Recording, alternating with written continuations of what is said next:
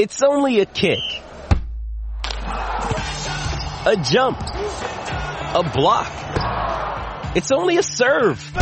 It's only a tackle, a run. It's only for the fans. After all, it's only pressure. You got this. Adidas.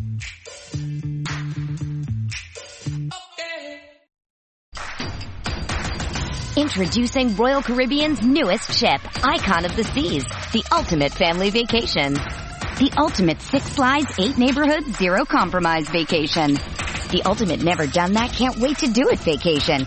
The ultimate chillin' by a different pool every day of the week vacation. This is the Icon of vacations.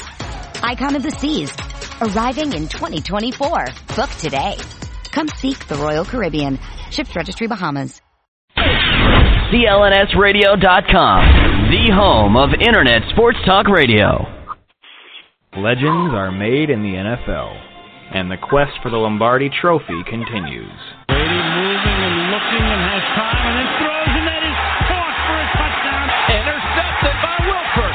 Vince Wilford with a game changer. You're listening to Patriots Beat. 2 minutes, second down and 6. Brady, quick throw, and Complete Amendola, first down.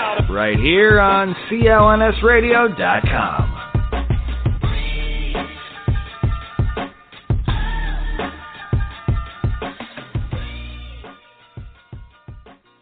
Good afternoon, New England Patriots fans, and welcome to CLNS Radio's Patriots Beat. I'm your host, Jeff Kane, at Boston Fat Guy on Twitter, joined as always by Bob Snowden, at Snowden Bob. And, of course, you can follow CLNS Radio at CLNS Radio or on Facebook, www.facebook.com/CLNSfans.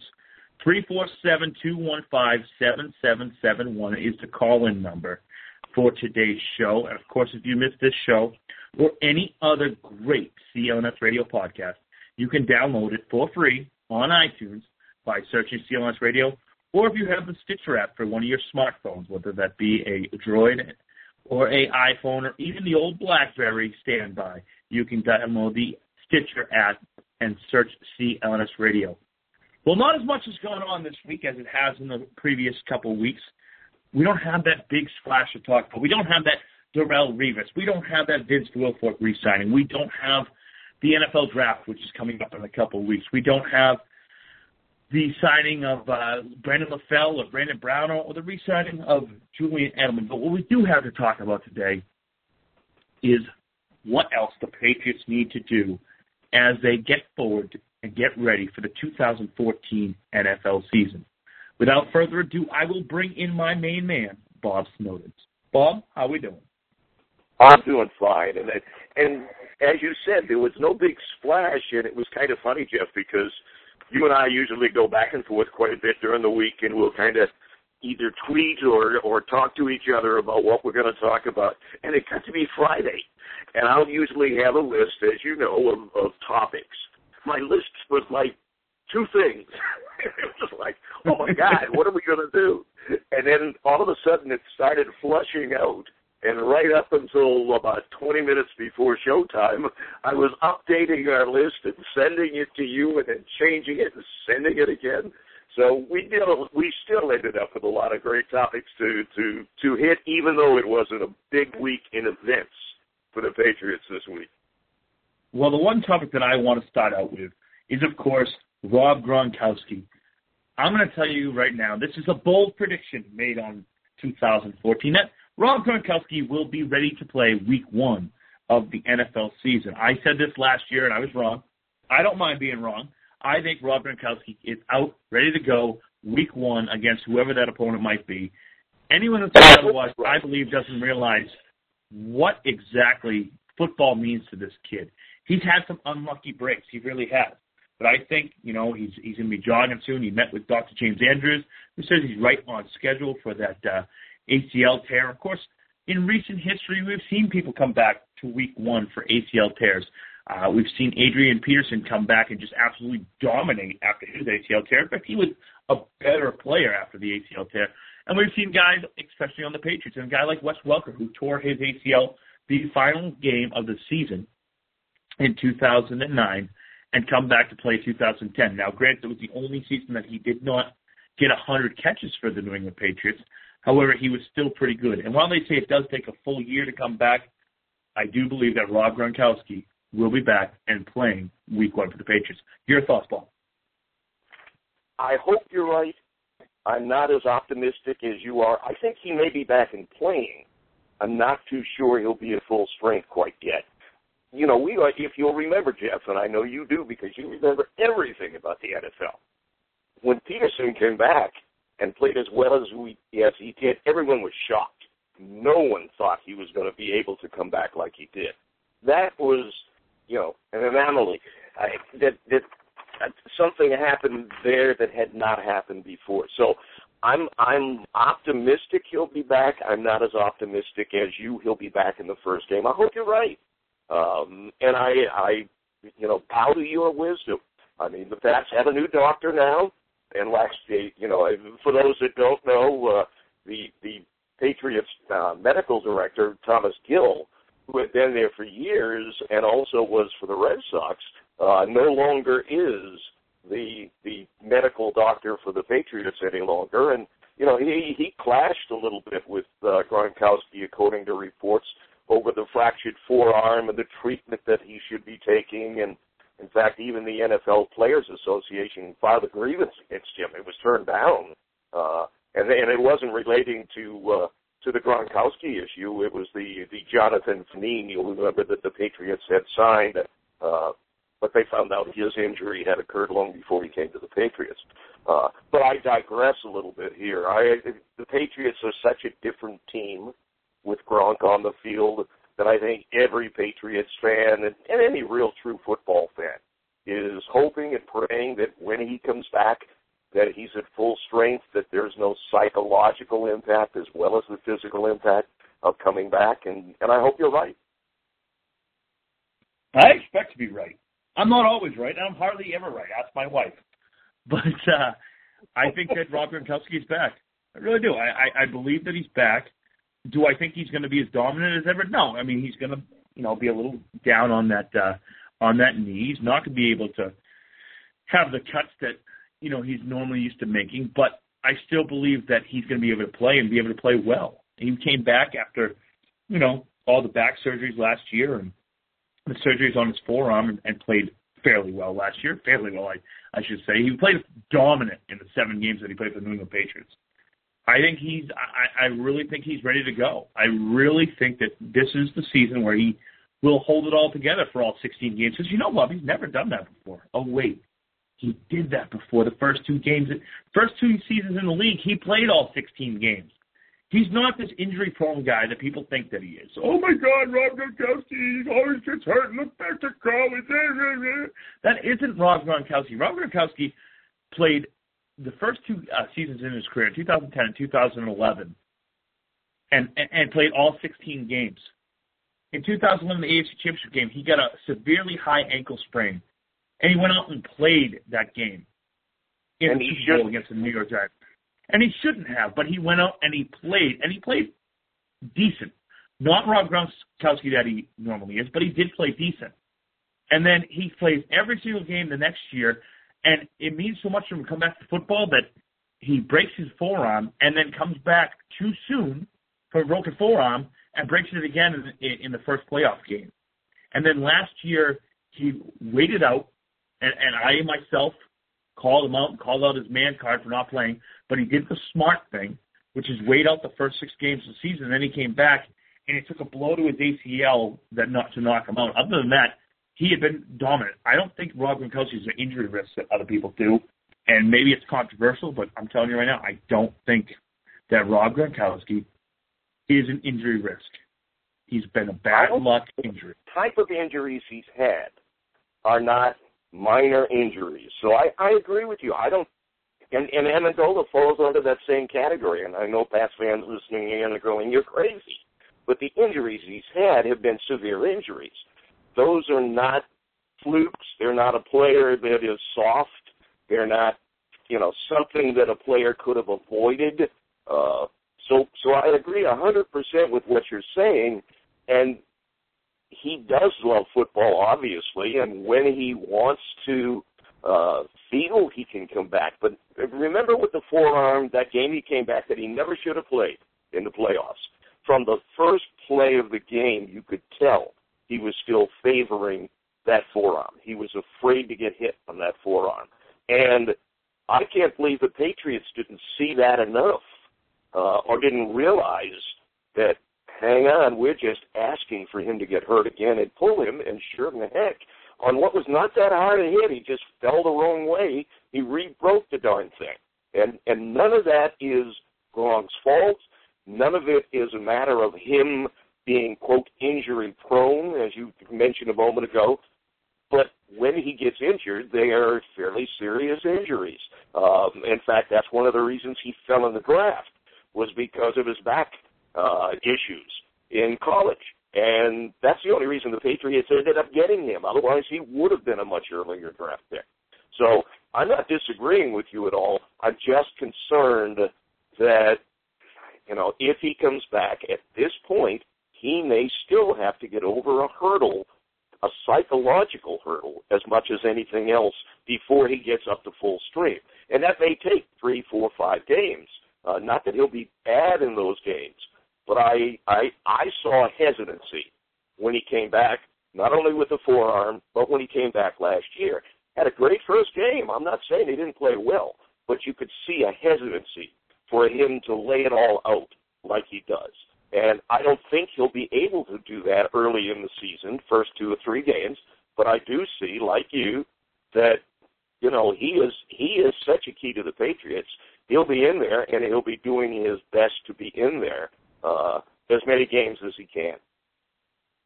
Oh, I can agree to disagree there. And you know what, Bob, we have our big green friend joining us coming up on the line here. He, of course, is Murph. He's a columnist for the SportsInfusion.net, co-host of the Patriots Central Radio and the Nicky Happy Hour and Hump Day with Murph and that Sports Check, a show that I happen to be part of this week, and, of course, good friend of the Patriots Beat Patriots Beat podcast. Say that 3 times fast, Mr. Jeff Kane, Boston Fat Guy. But here it is. Murph, what's going on, the big green man? Gentlemen, happy to be here. And what's going on? I'm sitting back listening to people try to tell me that somebody who spends the majority of his life on IR isn't injury prone. That's what's going on. Murph, you agree with me? Hang on. I was kidding before the show, as you know, Murph, and I'm certain you saw it too, that I was bulking up and ready to go in because I figured you two guys have so much you agree on that I'd be in deep doo during this show. So I bulked up, didn't take any roids. By the way, Murph, did you pass the roids test to be on the list? Gamma does not show up on any steroid testing whatsoever. All right. Gamma is above HGH and Darball and anything else that you might throw at me. So go ahead. I'll pee in a cup daily. All right, Jeff. You got the two. Amanda has not. I'll go right up against. I'm not scared of either one of you. Either one of you am I scared of. Amanda has been most of his career on IR. The guy's never landed on the IR except for in 2012 when he in the playoffs. That's the only time. Okay, you want to throw stats at me? Okay, then we'll go down that road. But broken arms, busted knees, torn up backs. Something that I know quite a great deal about. The guy has a hard time staying healthy. I agreed. We're not talking about ticky-tack little, my toe hurts or, I'm going to spend the AFC Championship game or 2 standing on the sidelines just because I got a little discomfort. How you doing out there, Denver? And but no, the man gets hurt. His style of play is reckless abandon, and we love it. But it also ends up, putting him on the sidelines and on a lot of carts. And that's the same thing, Murph, when you talk about running quarterbacks, and I'm shifting a little bit here. But that's why teams are a little leery with quarterbacks who run first and pass second, because you get banged up, and when you do that and you're getting hit like Gronk does, playing the type of game that has made him Gronk, You're going to get hit hard, and you're susceptible, just as the hit perfectly legal on his knees last year put him out. When you're playing as hard as he does, you're susceptible to those type of injuries. Exactly. I like to say that if you're a run-first quarterback, you're going to be run first and ask doctors questions later. You know, that's just the way it is. I don't like this style of QBing. I think it bodes well for having a very deep quarterbacking core as your number 2 and 3, because it's not pretty. These kids are coming out of college, and they're facing guys that are twice as big, twice as fast, and twice as strong. And you know, I don't see a very long career for the likes of Johnny Manziel and a few others. Oh, don't even get me started on that little puke down Hi, in Robin. Texas A&M. Yeah, I hope Robin's listening. He's a puke. He is gonna be the next Tim Tebow, one and done. He's gonna have one decent season, if that. I'm sorry, the kid. I don't. You know what? The fact that they even had him come in for an interview, I just don't get it. I don't get it. I maintain that it's all about the fact that they are almost convinced that he will go somewhere in the division. And they want to make sure that they know as much about him as they possibly can beforehand. And that's that. That's the reason he was in. There's no chance, even at 29, that the Patriots select Johnny. Johnny, I like to play football, but can't. Johnny, I close my eyes and pray when I throw the football. Thank you, Johnny Sidearm. But to compare him to Tebow is a bit of a stretch, guys. Come on, Tebow couldn't throw the ball, period. At least Manziel can throw it. Now, I don't think Manziel's going to be a success either, but I can't quite put him in the Tebow category who couldn't hit, a 2x4 2 feet in front of him with a pass. Manziel at least would hit it. But there's more of a passer, but there's also more Ryan Leaf in this kid, and I'm just waiting for the meltdown to happen. Another scene in the locker room. Leave me alone. Get away from me. Who are you to question me? It's going to happen. It's predestined. I pity. I hope he's a Jet. Please make him a Jet. God, please. I'm going to go back to Mass and do another rosary today to make Johnny Football a Jet. The Jets have a quarterback now. They don't need him anymore.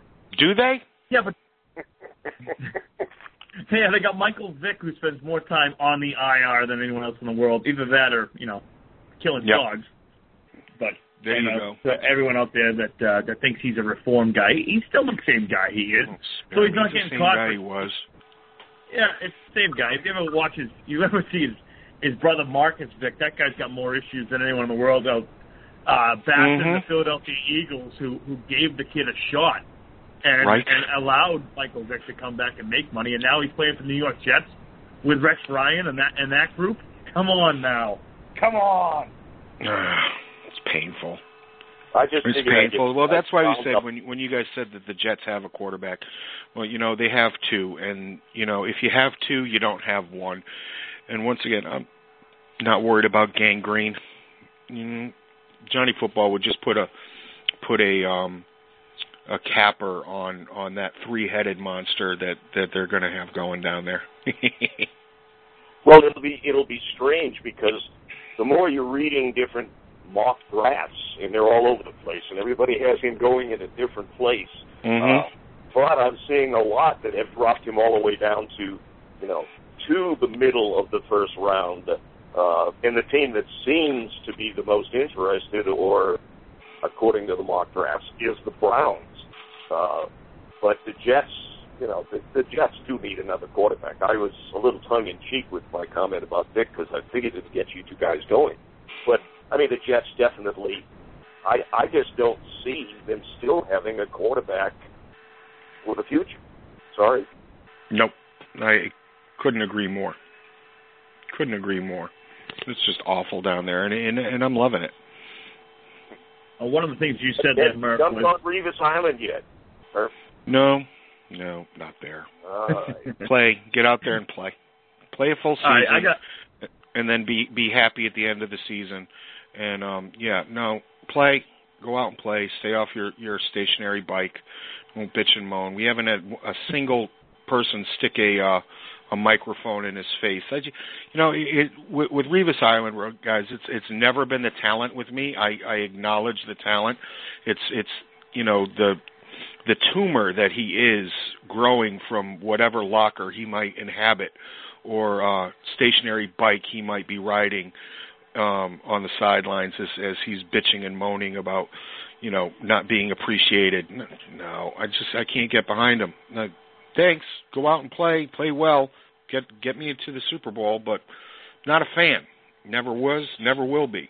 Just like, certain people, certain talking heads on the radio who can agree with me at every turn, I still think are jerks. And there are guys who don't agree with a single thing I say that I would consider my best friends. So, that's just the way it goes with me.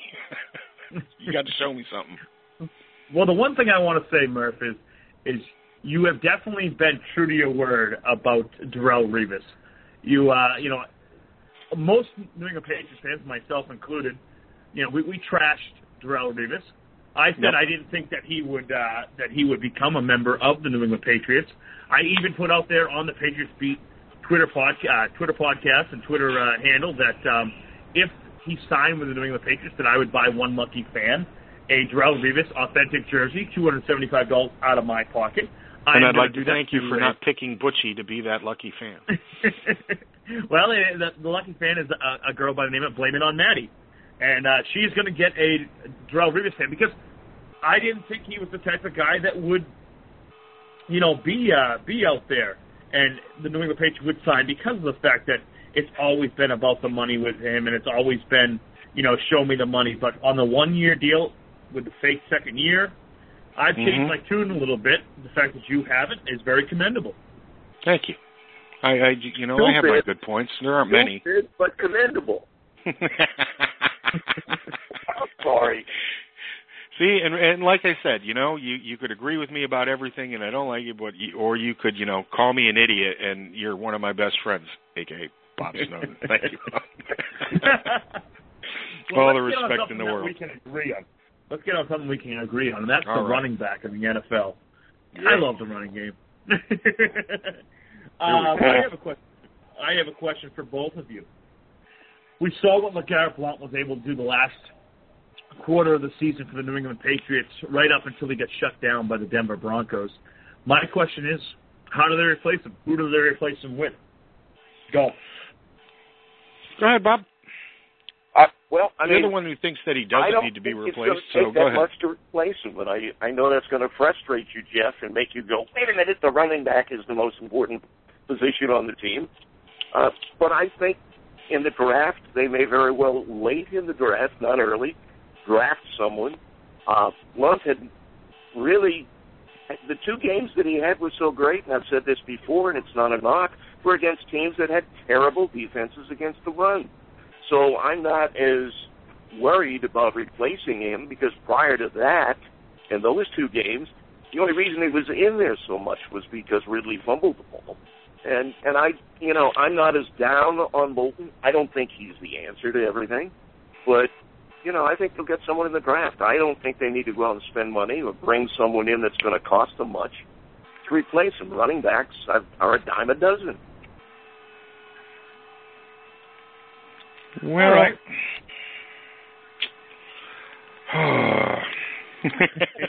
Hey, am I up? Are you done, Bob? Yeah, sure. There's no position in football after quarterback that is important as the running back, and now you don't just need one, but you need 2 or 3. What Blount did last year was not amazing because, quite frankly, I could have run through those holes. And I wasn't a fan of bringing him in here.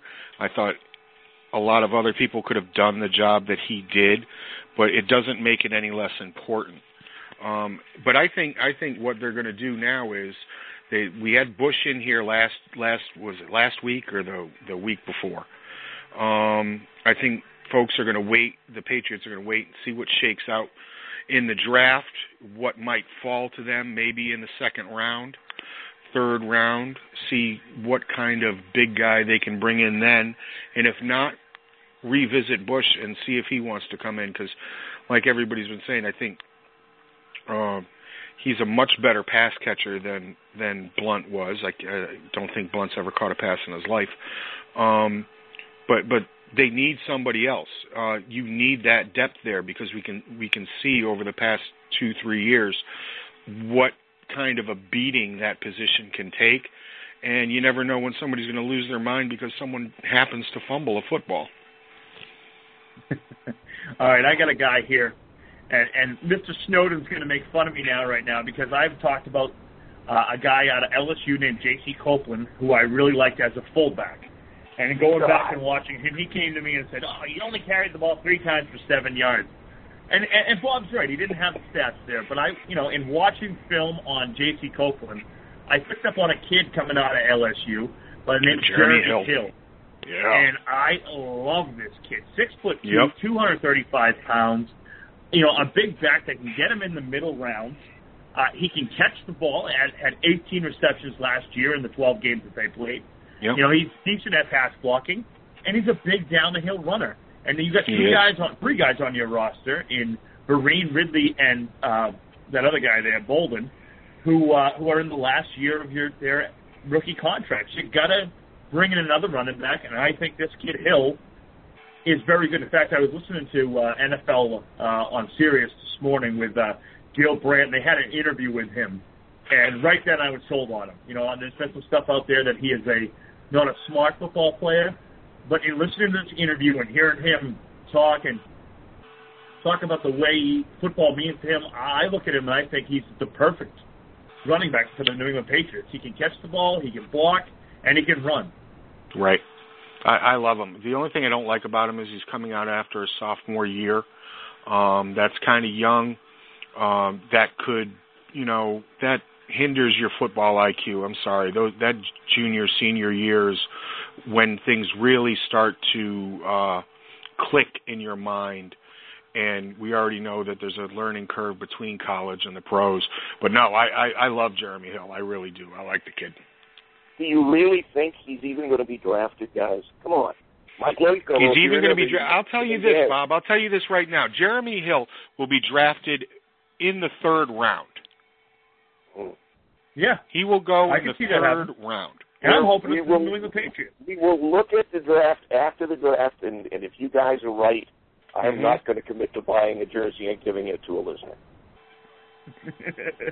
Well, okay. If I'm right, I might buy you a Jeremy Hill New England Patriots jersey and send it down to Florida. No, I'd rather have Jeremy Hill than Andre Williams. I agree with you. He can catch the ball. Williams can't catch the ball. Williams couldn't catch a cold. Williams couldn't catch a cold. How many passes did he catch in college, Jeff? 7? Something like that? Jeremy Hill can catch the ball. I don't know off the top. Jeremy Hill caught 27 passes in his career in his 2 years. In his 2 years at LSU, caught 27 passes. So based on that, you say he catch the ball?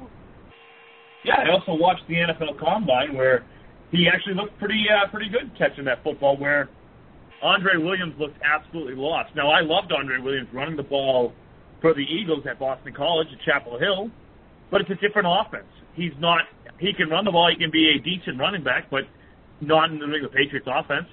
You're going to get out of Williams what you got out of LeGarrette Blount, which is 8-man in the box in the playoffs, stacking things up because they know that you're not going to throw the ball when Blount's in the game or Williams is in the game. Agreed. The only thing is he had some off-the-field issues, too, so I don't think he's going to get drafted here. But I think somebody's going to take a chance on this kid's talent. I love off-the-field issues. I'm a big fan of off-the-field issues. Me too, man. I love it. So I hope I'm wrong about that whole 3rd round thing and he slips to us in 5 or 6. But, exactly. That's when they'll pick. But it's the talent's there. Moving on, let's talk a little bit about this New England Patriots cornerback and safety position. We already know where you stand, Murph, on Darrelle Revis. Where do you stand on the other guys? Where do you stand on a Brandon Browner, who, of course, has some off-field issues, is going to miss 4 games to start the season. A guy like Alfonso Denon, who is just getting out of jail, who, of course, has had some off-field issues.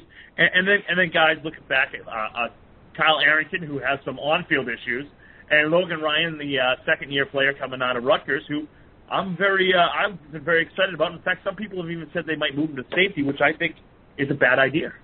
Me too. I think it's a terrible idea. I think we should go out and find a safety to play that spot. But I love the way I was a big proponent of Browner before we signed him. I don't remember too many other people talking about him coming here. I wanted him when before we signed Revis. I was saying, who would you rather have, Revis and nobody, or Browner and one of the best strong safeties in the National Football League? And I still think we might have done better going in that direction, since we haven't signed a safety yet, or we haven't found a strong safety to fill that box. But, as Bob says, that's not needed because nobody runs the ball anymore. I love it. I think we are one of the deepest defensive backfields in the AFC right now. And I love the moves. I love the way things are shaking out, even with Revis Island over there. Like I said, I respect the talent and what he allows other people to do, and what he's going to allow Bill, the schemes that Bill is going to be able to run this year. I see a lot of blitzing. It's going to be fun. It's going to be a lot of fun. This is going to be a different type of Patriots defense this year. The Patriots have always played that, we'll give you the middle of the field, and once you get in the red zone, we're going to tighten it up. I really think we're going to see a much more aggressive defense this year. Don't you, Murph? Oh, I do. Like I just said, we're going to see a lot more blitzing. We're going to see a lot more quarterbacks on their heels, running around looking for places to go with the ball than we have in recent years. I've never been a big proponent of the bend but don't break, prevent defense stuff. With me, it's always been a prevent defense prevents you from winning. Bill has proven me wrong time and time again with that, and I hate him for it. He's always got to be a smart-ass Wesleyan grad. But there it is. You're absolutely right. What we can do now is be a lot more aggressive, and we've all seen what aggression does when the playoffs come, and especially when the Super Bowl hits. And I think even Bob can tell you that defense and a running game wins you the Super Bowl. I agree. Defense wins you the Super Bowl. I wouldn't disagree with that. And one of the things, too, and I know you guys read him just like I do, Mike Reese in his column this morning stated something that I wasn't aware of. The Pats had the smallest starting safety combination in the NFL last season, with McCourty at 5'11" and Gregory at 5'11". Could you consider Gregory a starter? I didn't realize they were the smallest in the NFL. Was Gregory even on the field? I don't remember him doing anything. I think he was just like a cardboard cutout of Stephen Gregory. You sit there going, hello, pass the ball towards me. All right, let me get your way. My God. Don't you remember he had the full flag out there with the red that he waved the runner by after the guy made the catch? You don't remember that? The guy with the big red flag. Mm-hmm. There you go. Just, he sat there with the runway lights, just, moving people. Hey, nice catch, move along. Nice catch, move along. But no, I missed that article, and I can't wait to read it. I've been kind of busy this morning taking care of business of my own, trying to catch up on articles, Red Sox articles that I should have been writing instead of, refuting idiots from Fox.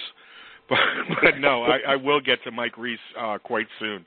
I love Mike. Mike is just a great read. And he does mention someone we talked about, Deron Harmon, maybe part of that answer, because he's a lot bigger. He is much more in that range. He's, 6'1", and plays comfortably within that 205 to 210-pound range.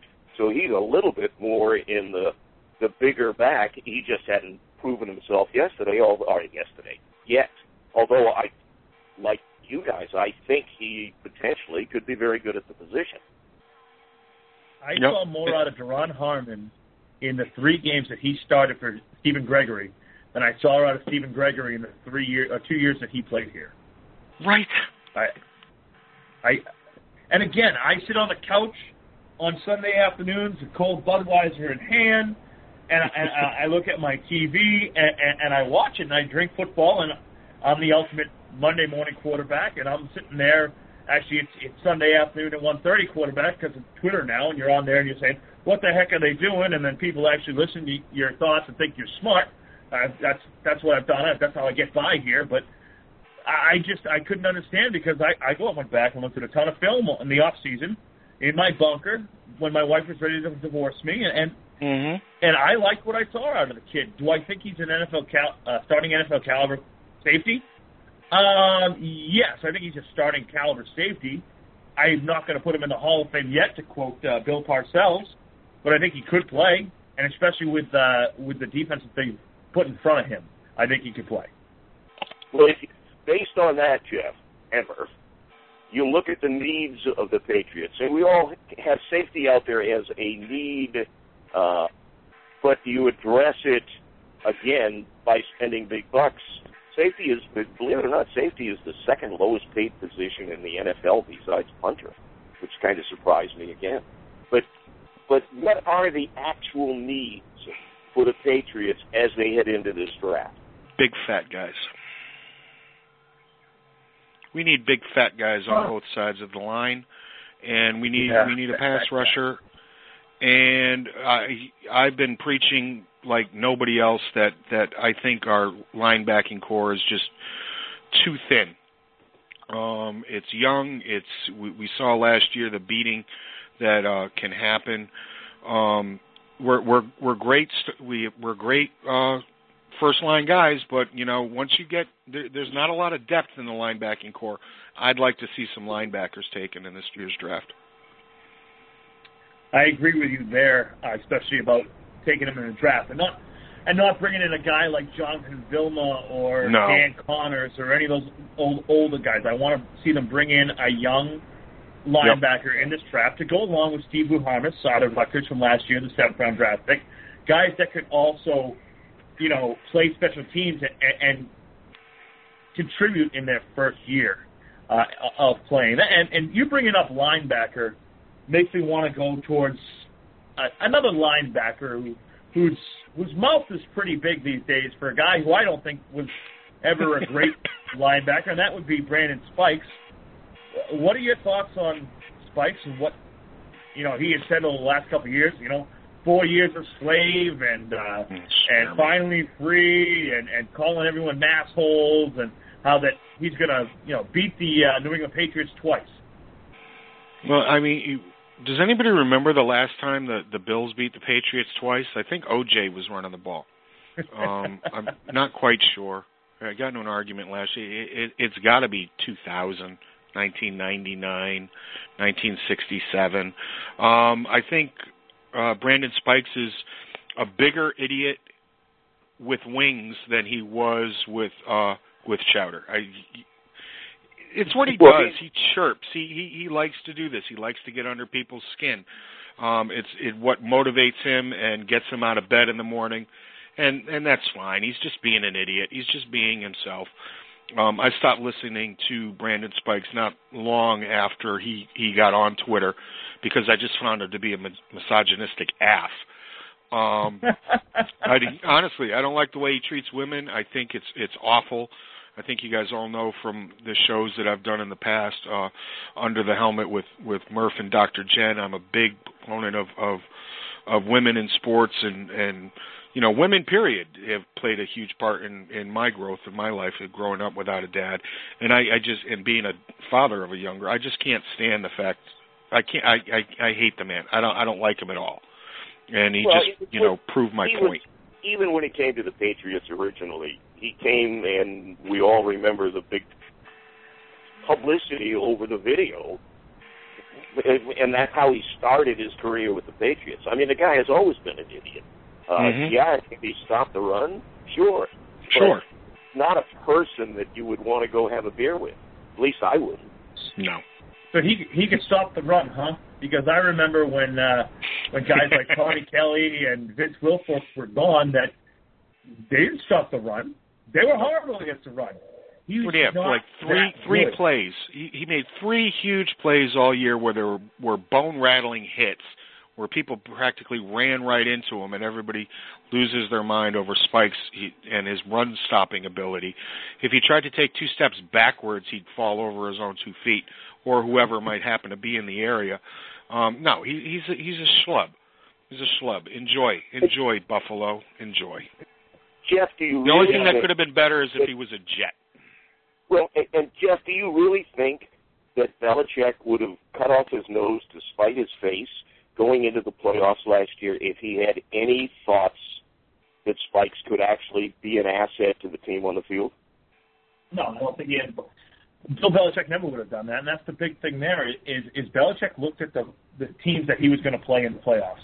He looked at the fact that he was going to play Indianapolis week 1, and they weren't going to run the football. And if they're going to do anything, it was possibly maybe tackle, 6 yards down the field. So why not, go out and put your best players on the line? And Jamie Collins played amazing against Indianapolis Colts. He was victimized a little bit by Peyton Manning in the AFC Championship game, but he played extremely well. And I think that Dante Hightower could definitely take the play of Spike and be a better player than him in that defense, because Hightower is going to be a 2-down linebacker, and you're going to have Mayo or Spice come on Mayo or Collins come on the field in sub packages. So I think it's a great move. I really do. I think letting him go out. I'm a white kid from Boston who has 100% Irish roots. I don't know what it means about slavery, but I can only imagine that 4 years a slave is really pissing off the people whose heritage happens to have slavery in it. But moving on away from Spike, because that stopped things immediately, didn't it? Yeah. The Stephen A. Smiths of the world were not happy about that comment. I can guarantee you that. I'm sure they weren't, and what are you going to do? But let's kind of talk about. Right, let me throw something out to you, Jeff and Murph. Yep. Who's your first pick for the Patriots in this year's draft? Guests first, or we going with it? Jeff first, because I know he's going to pick a lineman. No, I'm not. I'm picking Chris Borland, linebacker out of Wisconsin. I think he'll be there in the first round, but I don't think we're going to have a first-round pick. I think Bill's going to do what Bill does best, and he's going to trade back and stockpile. And he's going to get picked around mid-second round. That's going to be his pick. I love this kid, Borland out of Wisconsin. He's a redshirt senior, smarter than hell, 6 feet tall. He does stuff the run. And I think he'd be perfect fit for this team. Unfortunately, no. I don't think a lineman is going to be there when the Patriots are picking that is going to be worthy of that spot. And that's what Bill's all about. Yeah, I mean, Bob thinks I'm going to go sit there and pick a lineman, and I would love for them to pick a defensive lineman. I'd love for them to pick an offensive lineman. Unfortunately, I don't think that anyone that's going to land to them at 29 is going to be worth a first-round draft pick. Right. And I see Bill Belichick trading back, and I see him trading back into the mid-second round. And my hope is that they'll go out and grab someone like a C.J. Fedorowicz in that second round, a tight end that can play. I'd like to see them come away with a center. Brian Stork out of Florida State. I'm still riding him until the cows come home, but I don't think he's going to be sitting there until you probably can get him in the third or fourth round. Right. But yeah, I think I agree with you that they'll drop out of there. I see a lot of people talking about this kid out of Minnesota, Hageman. Hageman. Hageman.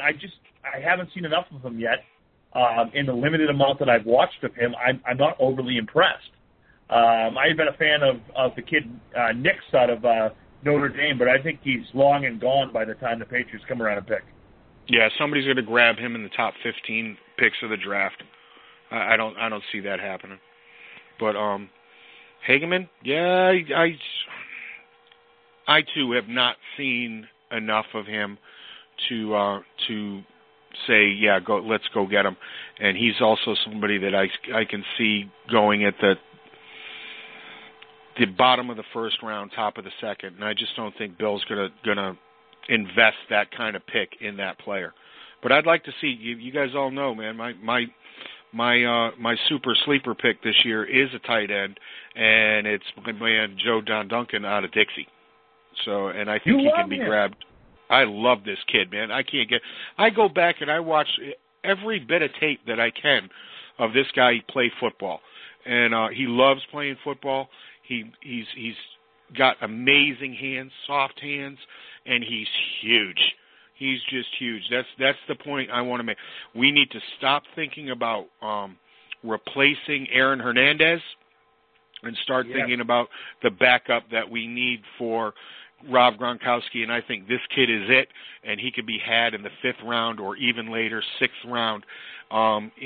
He's going to shock a lot of people. I'm telling you right now, no matter where he ends up. This is my guy this year. I'm putting my pin next to this kid, and I'm going to watch him play football wherever he goes for a long time. Well, it's funny. We all agreed that the Pats are going to be. I hadn't said it yet, but I was ready to. That the Pats are probably not going to end up with a pick in the 1st round. That they're going to trade out. In fact, one of the things that rumors that you read, and again, rumors mean nothing at this stage of the game in the draft, but is if Houston takes Clowney in that 1st pick, and I think they'd be crazy not to. Right. Then they still need a quarterback. There's enough quarterbacks out there that one of the decent ones will fall far enough, and it may very well be that with Houston's relationship with New England, they do the swap, and the Pats end up in the 2nd round with their pick in the 2nd round and another pick somewhere down the line. So I think we're all in agreement that Belichick has the history of doing that, unless there's a player he really wants, and then he goes after him, as he did last year and the year before. But normally, his history is trade that 1st round pick unless there's someone out there a stud that you really, really want. And we pick so late that by that stage of the game, there's not a whole bunch of big, great players that are sure shots anyway. No, and then you could. Yep, I agree with you. And then, of course, we'll all be wrong, and Bill will trade his entire draft to move up and take the aforementioned 1st pick from Houston. Johnny Football. You know, I don't even thought it. How amazing would that be if right now Bill went out and he pulled a Ditka and traded his entire draft for the 1st pick? Who would he take? I would assume he would probably take. I'd assume he would. I'd take Clowney. Yeah, I mean, would we be shocked? Definitely. Could it happen? Hell, who knows? Who knows? None of us know. No, we're all shooting spitballs in the dark here. It's you never know with this team, and that's why God, man, I won TJJ the other year, and it's just like, he never listens to me. Bill doesn't listen. He could, easily do this, and wouldn't that set the NFL on edge? Well, and I never did mention my pick, so let me mention that quickly. Please, sorry. Go ahead. You guys are sitting right there on the edge of your seat, I know, waiting. But I kind of like Stephon Truitt from Notre Dame. He's going to be a late 1st, early 2nd round. He came in, the Pats looked at him. He's built like a tackle, but he's got great pass rushing skills. He's had injuries. That's got the length. The thing is the injuries. Yeah. And the other guy is hurt again, isn't he? I think he is hurt again. The other guy that you liked was Jason Merrill, Bob, and which was that again? And the guy that you liked was Jason Merrill, and he's starting to fall in mock drafts like a rock because there's no real position for him in the NFL right now. He's going to be the next, he's going to be the next Aaron Hernandez type of player, which is a luxury in the NFL, not a need. So I can definitely see him falling, and hey, if he's in the second round, yeah, the Patriots make a play for it. If we're going to stay on tight end, the guy I want is Austin Jenkins or Jeffries or whatever it is out of Washington. I love the kid. I think he's huge. I think he can play, and he's that perfect Rob Gronkowski style that you need as a good backup. And to go out and actually play, 12 personnel, it's the thing to do. You don't need that move tight end. That move tight end, I'm sorry, you can play that move tight end with Gronk going up to the slot. You don't need that move tight end. I'm so sick of hearing. No, I can do that with Shane Vereen. I've been saying that for 2 years. Exactly. I can replace him with Shane Vereen, and that's it. All I got to do is teach Shane to catch a ball when he has to look over his shoulder. And that can be done once you get the casts off, Yeah, that were it. Most of his problems last year were coming back, again, too soon from a broken arm and having to deal with everything. And Butchie's in the house. What up, Butch? Well, I like Jenkins, too. I would not argue against Jenkins. 6'6", big guy. He does have a little issue, not as major as many of the others, but he did have a DUI. But he actually came back from that, and, he served a one-day sentence in jail and spoke to youth group, and, he handled it as you would hope a player would handle it. It's pretty hard to chastise him strongly for that, especially when you compare it with some of the other instances others have had. So I like Jenkins, too. I think he's someone that would definitely be in the Gronk mode, and that's what we need. Look, people are going to fall at this spot, folks. Everybody is making a huge deal out of Amaro and Ebner and Jenkins, the Troy Nicholas kid out of Notre Dame, Fedorowicz. These are all guys that are being projected by a lot of people to go in the first two, if not, at the top of the third round. You can look at talent and say, yes, he's a third-round talent, he's a second-round talent, he's a first-round talent. But when it comes to draft day and GMs are looking at their needs and their job security, folks aren't always willing to throw that first or second-round pick out on a tight end that might work out or might not work out. Everybody remembers just because, Gronk fell. He fell a lot. And there are guys with the same kind of injury histories as Gronk. Hernandez fell a lot. There are people out there who have, you can't argue, have the same kind of red flags, that we knew about Hernandez going into the draft, and that's why he fell. It's not so cut and dry just because you read somebody's report and they say, oh, yeah, this guy's a first-round player. He should be, picked in the top 10 of the draft, the top 30 in the draft, and be a second-round player. When it's your time to push all the chips in, it's not always a tight end that you're going to push all your chips in on. And it's never happened before that. I mean, tight end really was not a major position in football until the Pats started using the double tight end set. I mean, prior to that, with a great tight end, sure there were, and you can go back in history. But really, the tight end was a non-entity in the Patriots' offense for many, many years, even when Russ Francis was here. I mean, it just wasn't one of the key positions. Exactly. There are only so many Russ Francises and Todd Christiansens that come into your life that can change the way a team plays at tight end. When you get that guy, you feel kind of lucky, but no, you're absolutely right, Bob. It's hadn't been a position used or utilized in this way in quite some time.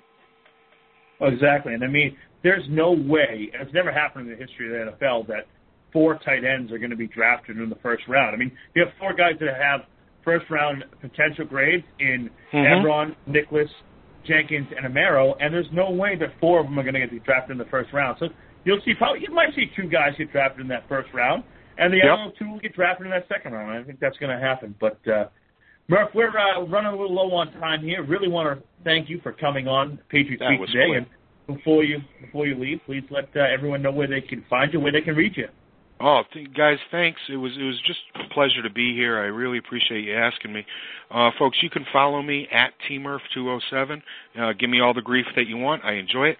You can read me at thesportsinfusion.net, and you find out all the radio shows that I'm doing these days through one of those two wonderful places. Guys, thanks again for having me. It was a joy, and anytime you need me, I'm there for you. It's always fun, Murph. Appreciate it, Murph. All right, guys, you have a great day. Great show. Same to you. Thanks. Thanks, sir. Good, good friend of the radio program. Now that Murph is gone, there's a couple of things, and it has nothing to do with him, but I had put on our list today. First of all, I want to correct something I said last week. I got really confusing when I was explaining why it made sense for the Pats to sign Chung, and talking about the good year he had in 2010, and I wrapped it up by saying, however, he went down the dumper after he made a mistake on special teams and tried to do something that was his own decision. And I referenced the pass. I don't know what I was thinking of. It was on a fake punt that occurred, and it was his decision. It wasn't called on the sidelines, and it was against the Jets in the playoff, in the divisional playoff loss. So it had nothing to do with the pass. I have no idea what the hell I was thinking of when I said pass, but it was a punt. I knew it was a punt. I am really disappointed that my partner in crime didn't jump in at that point and say, Bob, what the hell are you talking about? Because I know he knew he didn't pass the ball. It was a punt. So I want to start by apologizing for confusing people about exactly what Patrick Chung did to get in the doghouse with Patriots fans.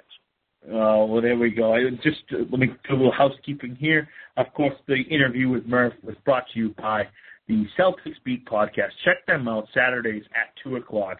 They have been really killing it these days. And if you missed any of yesterday's or any of the previous Celtics Beat podcasts, you definitely have to check them out on Twitter, Celtics Beat. On Facebook, they got their own page at Celtics Beat. And then, of course, you can download them on iTunes for free by searching CLNS Radio and looking for the Celtics Beat podcast. Those guys over there do a phenomenal job. Even in such a down season of the Boston Celtics, they have really hit a home run this year.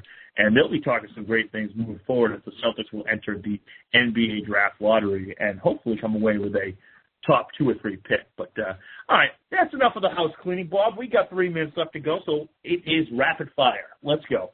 What do you got? Well, first of all, Ty Law in the Pats Hall of Fame. You mentioned this before. I believe it's this week. They're selecting, the next Hall of Fame player in the list of players that'll be in there. And I, like you, definitely think Ty Law should be in the Hall of Fame. You're up. I agree. Ty Law definitely should be in the Hall of Fame. And he should have been the Super Bowl MVP of the New England Patriots back in Super Bowl 36. As much as I love Tom Brady and that last second game-winning drive that he engineered, if it wasn't for Ty Law absolutely manhandling Isaac Bruce, I think he is definitely the guy that wins the MVP, that thing. Bob, Tom Skill, released by the New England Patriots, released by the Boston Red Sox as their team physician. Would you want this guy operating on you? No. Simple. I mean, I know he's supposedly world-renowned. Just too many issues came up with both teams while he was in charge of their medical. And I'm certain he's got, all kinds of plaques hanging on his wall, but the short answer is no. All right, Bob. I'm going to throw one to you again. All right, bring it on. Denard. I really got a kick out of reading this week. He's prepping his cousin, Darqueze Denard or Dennard or how he pronounces it differently. Michigan State. He pronounces his last name different than Alfonso does, but he's giving him draft lessons. And I said, lesson number 1, hopefully what he meant it was, don't punch a cop in the face just before the draft day. Yeah, you don't want to be doing that. Don't punch a cop in the face. It just, unfortunately, I personally, I think Alfonso Dennard is a phenomenal cornerback. He's a very good number 2 cornerback in the NFL, and I'm looking for big things from him this season. And you know what? It was a young, dumb, misjudged with a little bit of alcohol. But that'll be it for Patriots Beat here on Sunday. For my co-host, Bob Snowden, I'm Jeff Kane. Follow us on Twitter at PatriotsBeat. Follow CLNS at CLNS Radio. And, of course, check out the YouTube channel, www.youtube.com/CLNS Radio. There is a live, on the parquet floor, Celtics postgame show. Check them all out. And don't forget, check out Beats and Eats for you people that like food. And, of course, being a Boston Fat guy, I love food. Till next week, everyone. Have a great day, everybody, and a good week.